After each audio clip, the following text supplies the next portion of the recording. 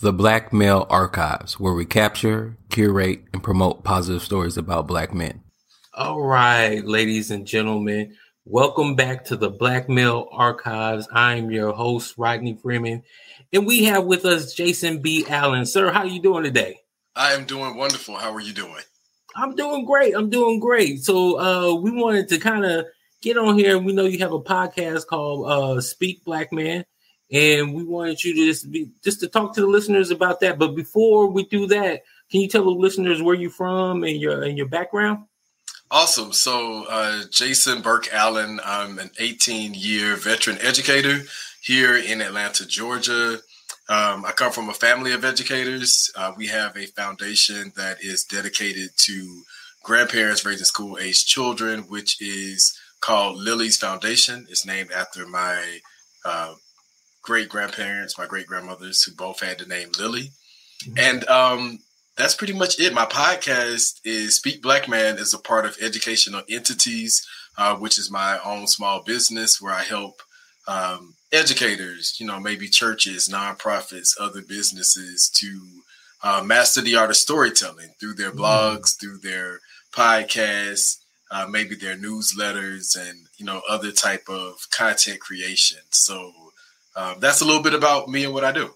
Yeah. Talk to me about this mastering the art of storytelling. How did you get into that? Well, actually, storytelling has been passed down to me throughout my family. So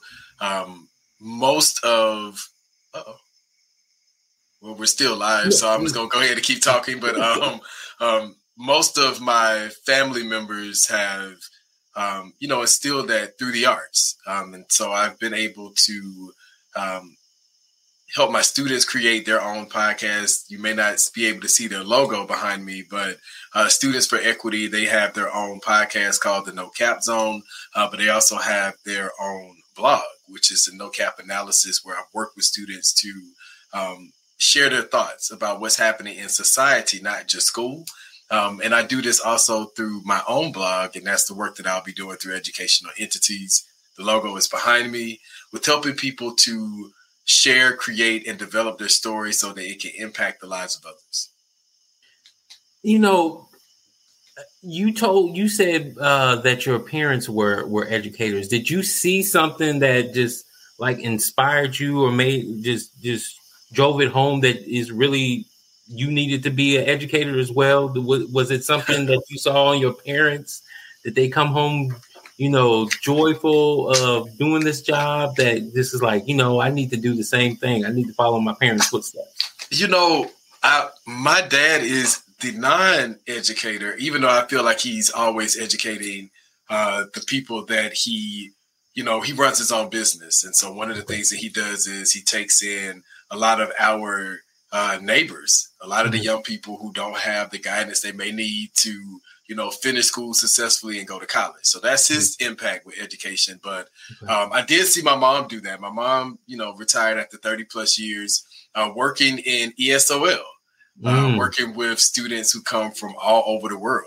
A lot of them are called migrant and immigrant students. And so I did see her impact with working with kids, and the stories she would come home and share about how, they just loved her. It was so amazing. I've also had the opportunity in my 18-year career to collaborate with my mom before she was in her latter years of getting ready to retire, and see her in action and work with her students. Some of her students now are like my former students, have become educators because we inspired them. And so being able to not just impact our students' lives, but seeing how we're able to help empower their voices so that they can share their stories and tell their family stories and help, bridge gaps, but also build for their community. So it's exciting work. Yeah. Why, in your opinion, why is telling your story so important? Well, Native American culture, Hispanic culture, Black culture, I have family all throughout. And, one of the common denominators is storytelling. It's passed down to us from our ancestors, who we are, where we come from, the things that are important to us. The arts is the big thing for my family. So whether you are a visual artist or dancer, writer, poet, We all have that creative sense of how we tell our story and express ourselves through the arts. And so a lot of that is passed down to our ancestors, how they communicated, how they shared stories about things that were of past days. And so those are important in how we communicate, how we show up as our best selves, how we share ourselves with people in regards to letting them know who we are and being able to articulate who we are. It's very important. And so there's an art to storytelling, just like there's an art to teaching. And you have any like favorite memories of when you were in the classroom, or just dealing with students that you would like to share? Some memories that like this really sticks out, and I really learned from this. Yeah, I would say in my earlier years, I was teaching middle school here in the city of Atlanta, and just in connecting with my students, they were like, we have neighbors that are a part of the debate team. And I was like, man, we don't have a debate team. And, most of the inner city schools weren't really, being funded for that. And so we created a debate team. We were the underdogs. We were in the southwest part, the west side of the city. And we went on to win the state championship that year, like even going up against private schools. And it was a lot of hard work, but it was the dedication of my students, because they really just wanted a shot. They wanted an opportunity to take on a challenge that I taught in a lesson in my classroom. I used one of the movies. In fact, it was the movie with the Great Debaters. And it inspired them. They were like, we want to be able to do something like this in school. And then they wanted to take it out, further and compete and be in tournaments. And so, it only takes the inspiration of someone who is in a position such as a teacher to change the life of a young person. And so that's one of the memories that I keep with me, specifically because on our team, there were 7 people, and 4 out of the 7 became teachers. 3 are still teaching now, but 4 of them became teachers, and they were inspired by that. And they wanted to do that for other people and give back to their community. So teaching is powerful. Yeah. And I can hear you. I can hear the passion when you talk about that. But and with this, with the state of the world or how America is right now, you see a lot of teachers leaving. So what advice would you maybe offer to a teacher who is like reconsidering their position? Would you give them some advice? Yes, I would. I would tell any educator, any teacher, anyone who's in childcare, whether you're in the after school, program division, or if you are in early education, you have to be true to what you're called to do. Yeah. And if you feel burnt out, if you feel as if, your school, your company, your agency is not valuing you as a person and as an individual who is, contracted to give the best service, in this case is educating children, then I do feel like you should listen to your spirit, your mind, and your heart and move in a direction where you can still be impactful, maybe not in that space, maybe not even in the classroom. But I do know that a lot of teachers are leaving the classroom because it was very evident in the pandemic that, like, grocery store clerks, those gas attendants and those clerks that work in gas stations, and teachers, those who were in senior living facilities, the mail carrier, a lot of positions that people would, not tell their child, oh, this is what I want you to go out and be, because they don't make enough money. It's not valued. Over the years, I've had so many students that have said they have heard people in their family. They hear it from the community. They see it in the media. They see it, in how society speaks about these various positions, including teachers. And they don't value that because of what society views of us. And so there are a lot of teachers who feel like I can be doing something else where I feel valued. Because at the end of the day, teachers are human beings too. That's why that's my first line that I start off on the first day of school each year with my students that before you see me as a teacher, I am a human being, which means that just like you're going to make mistakes this year, I'm going to make mistakes. But your parents are going to make mistakes. Everyone that's around you is going to make mistakes. And so I make that a norm so that my students understand that. And so a lot of times teachers don't get that autonomy to do that. They're not strong enough to weigh against the oppression of the system, because we have to be honest. If we research and we study to show ourselves approved, we know that the public education system is not designed for Black and brown children to succeed, which we see across our nation in great numbers. So, you know, what I would say to teachers is don't be afraid to build your own, because our ancestors did that. I could go back to 1906 on my mother's side of the family, where they were advocating to the state for Black and brown children, because on that side we were Black, but we also had some Native American heritage. And so we were advocating for both, because both need resources. Both should have the right to be cramped up. If everybody cramped up in a grammar school, we need to have that right and, you know, those resources as well. And so it can be done. It can be done in a small room. It can be done virtually. But teachers, you can still teach and not be confined to the system. Yeah. You know, can you talk to us a little bit? I've been seeing the news stories that are out there about the need for more Black male educators. Oh, absolutely. Why is that important? Well, I mean, and I know why, but I can tell you, you know, when you think about it, roughly, you know, maybe under, you know, let's say about 2% of all educators in the profession are male educators of color. Now, Black males are still, you know, specifically in that, like maybe, you know, a large percent of that number, because there are, you know, more of us as opposed to Hispanic, Asian, et cetera, so forth.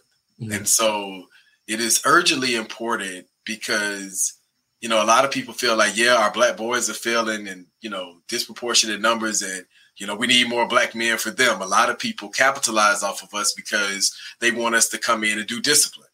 And then end up just being the person that is yelling at, fussing at, trying to follow these discipline and behavior policies that, you know, 8 out of 10 times are designed to gear or rear or shift Black and brown young boys and girls into the school to prison pipeline. So where it is rewarding for Black men to be in these spaces and teach, because a lot of us want to show up and just teach and not just be the PE teacher. And a shout out to the health and wellness teachers. It's nothing wrong with that.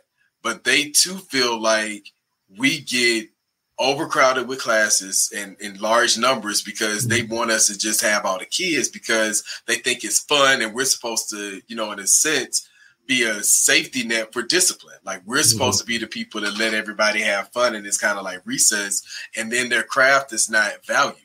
So, you know, Black male teachers are needed, but we are losing them because of what is, you know, famously known as the CRT movement.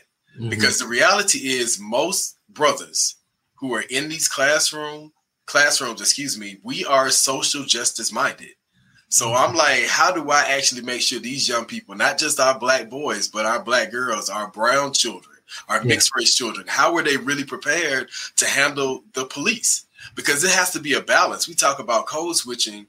If I don't have to code switch when I'm at home, then who am I seeing doing this? So teachers have to show up and be able to do that. And it can't just be Black women. It needs to be brothers that are, you know, unapologetic about being in the field. Because here's the other reality. We are fighting getting Black male teachers to come into the classroom because, one, by American standards, you know, the education field is still considered to be a pink, you know, collared field. So that already signals like it's supposed to be a feminine, it's supposed to be a woman's job. That's the first error. That's the first pathway that we go wrong with steering people in the direction of not wanting to teach. Second is the salary. Most men are like, you know, people are depending on me to be the head of my household, whether it's a family tradition, whether it's the societal pressure, whether it's just, what your household may be demanding. We got to be able to break bread. We need to be making money because we're going to school to study to be mathematicians, historians, those who are whizzes in tech, the sciences, like those are not cheap degrees. Now I'm liberal arts, I'm English, I'm creative writing, I'm social studies all day. And those areas too, especially when the literacy rates of our children are so low, are important. And so you have to have a balance of, I got brothers speaking, the common language, but they also can speak, street too, and have a blend. So when the principal comes in, just like, hey, Principal Dukes is, blah, blah, blah, blah. And they can see me engage with the principal. But then when a fellow teacher comes in, they can see us say, hey, what's up, man? They can see us exchange too. So they'll understand how to build relationships. And so that's my soapbox right there on the urgency around why we need Black male teachers, some of the things that are preventing us from getting them in these spaces. And that was a call to action. If you're listening to this, maybe you'll talk to somebody in the spaces you're in and say, hey, we need to get to some board members. We need to get to some HR spaces. We need to get to some school leaders to say, here are some things that you guys may consider changing. So, that's what's up, man. And so, how's your organization then preparing some of this next generation of educators? Great question. So, Lily's Foundation is my family's foundation. I mentioned that earlier. We are working with grandparents raising school-age children, which means that we're also, if you're a student being raised by a grandparent, we're also supporting you. And so we're doing a lot of this work through STEAM, which is the sciences, technology, engineering, also the arts. And we are, making partnerships with those in our community. Now, it's a formula to the madness. And this is a part of the work that I do with educational entities, is helping people to, build their programs around how to reach families, whether it's students or young people, whether it's parents, whether it's seniors and grandparents. These are, intergenerational things that people need right now. And so how do you, how do you build that? How do you build content around that, whether it's media development, and things of that nature? And so my secret sauce is my students, because we have an internship. And so the students are, you want to become someone that's speaking in front of people, this is what you're going to have to do.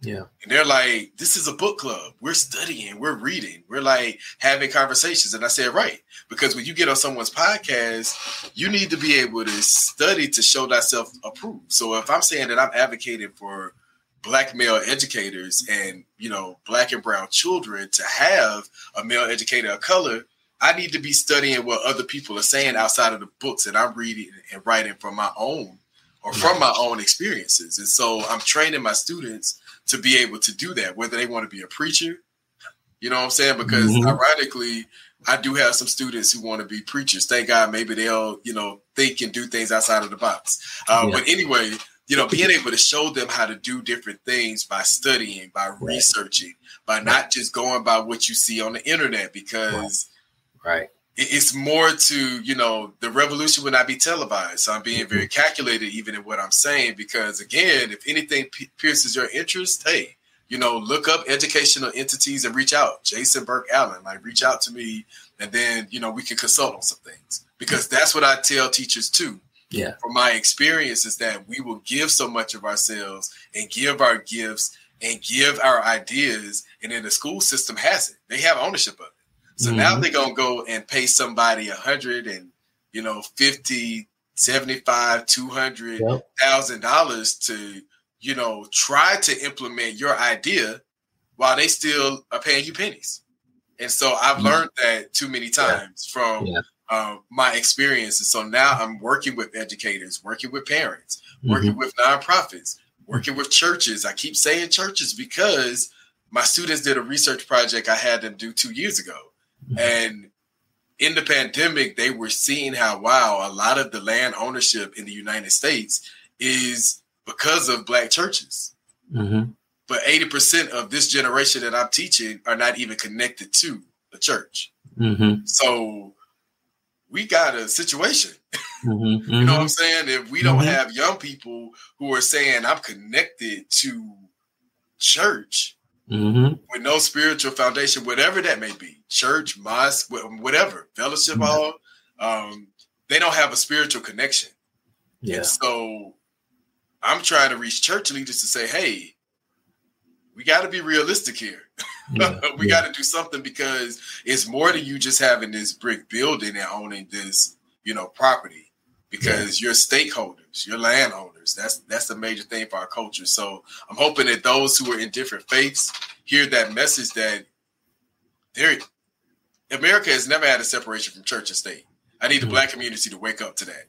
Yeah. Churches need to be very involved in what's being taught, how it's being taught, what's being presented to our children, because character development, in the Black community for a long time came from the church. Yeah. Okay, so I mean, we're all on one accord with that. So if that's not being taught in schools, but you're being told that, the kids are learning how to do this, you can't learn the way that civics in this country work in one semester, in less than 6 months. So again, we need both, that merge between community and school. A lot of Black male educators are invested in that, which is why we're starting to see these movements about how history is being taught, how science is being presented, because again, we heard all of these Black brothers were getting degrees.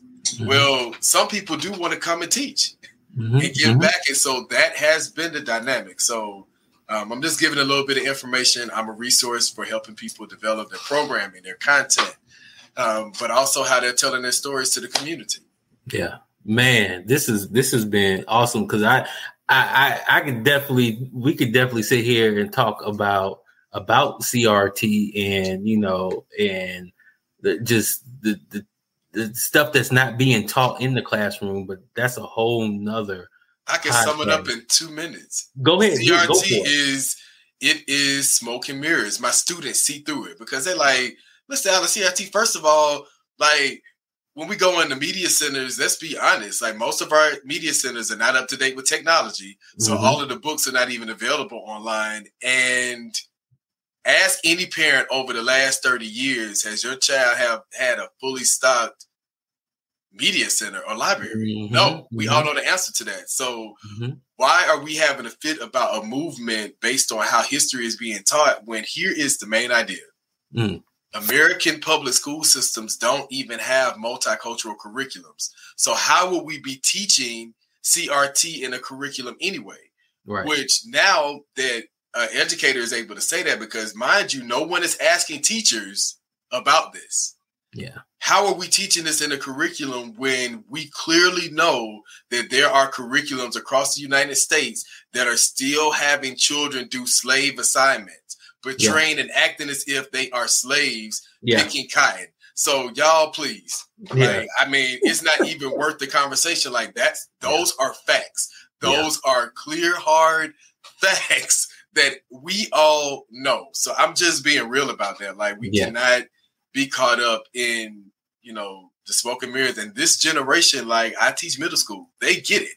Like, on the middle school level, they get it. Like, they're like, we're not learning this, and we're not getting good food. Like, after Michelle Obama left out of office, they were like, that food went back to being packaged, shipped from other places. The students know that. But who is listening to these kids, and who's listening to teachers? Ask yourself that. When you think about education, when you think about how your taxes are going up to renovate schools and, support education, and these kids still don't have access to literacy, not just books. Literacy, there's a difference. See, I can school different things. Yeah. But what I'm saying? Like, we have to understand. This is what I'll end on. I tell parents at the beginning of the year, you've got to have a relationship with your other teachers, because you're going to have a relationship with me, because I know the hood. I know where you're working at. I know Pookie, and I know everybody. So y'all going to see me, because I'm going to show up. I'm going to have a cookout. You're going to be there. You're going to get food. I'm going to be like, hey, now here are 2 things that I need you to work on at home so we can see some better results, because I'm going to find a way to reach them, because that's what I'm called to do. And when a parent experiences a teacher like me, they're like, oh, okay, there is hope, because there are some teachers out here who really care. And so we've got to build better relationships for parents and teachers. And we got to listen to these young people, because we're going to have the same issue 10 years from now, 20 years from now, 40 years from now, with Black people being re-enslaved, because the literacy rate is going to be so low. We're not even going to understand how they're enslaving us again. But that's it. Man, you could definitely preach that, man. Yes, sir. Yeah. Man, well, before we get out of here, can you tell the listeners where they can follow you, where they can find you on social media, and some of the other projects that you're doing? Awesome. So if you go to social media, if you do the hashtag, you can see it in my name, Professor JBA. If you click on that hashtag, a whole myriad of things are going to come up. It'll connect you to educationalentities.com.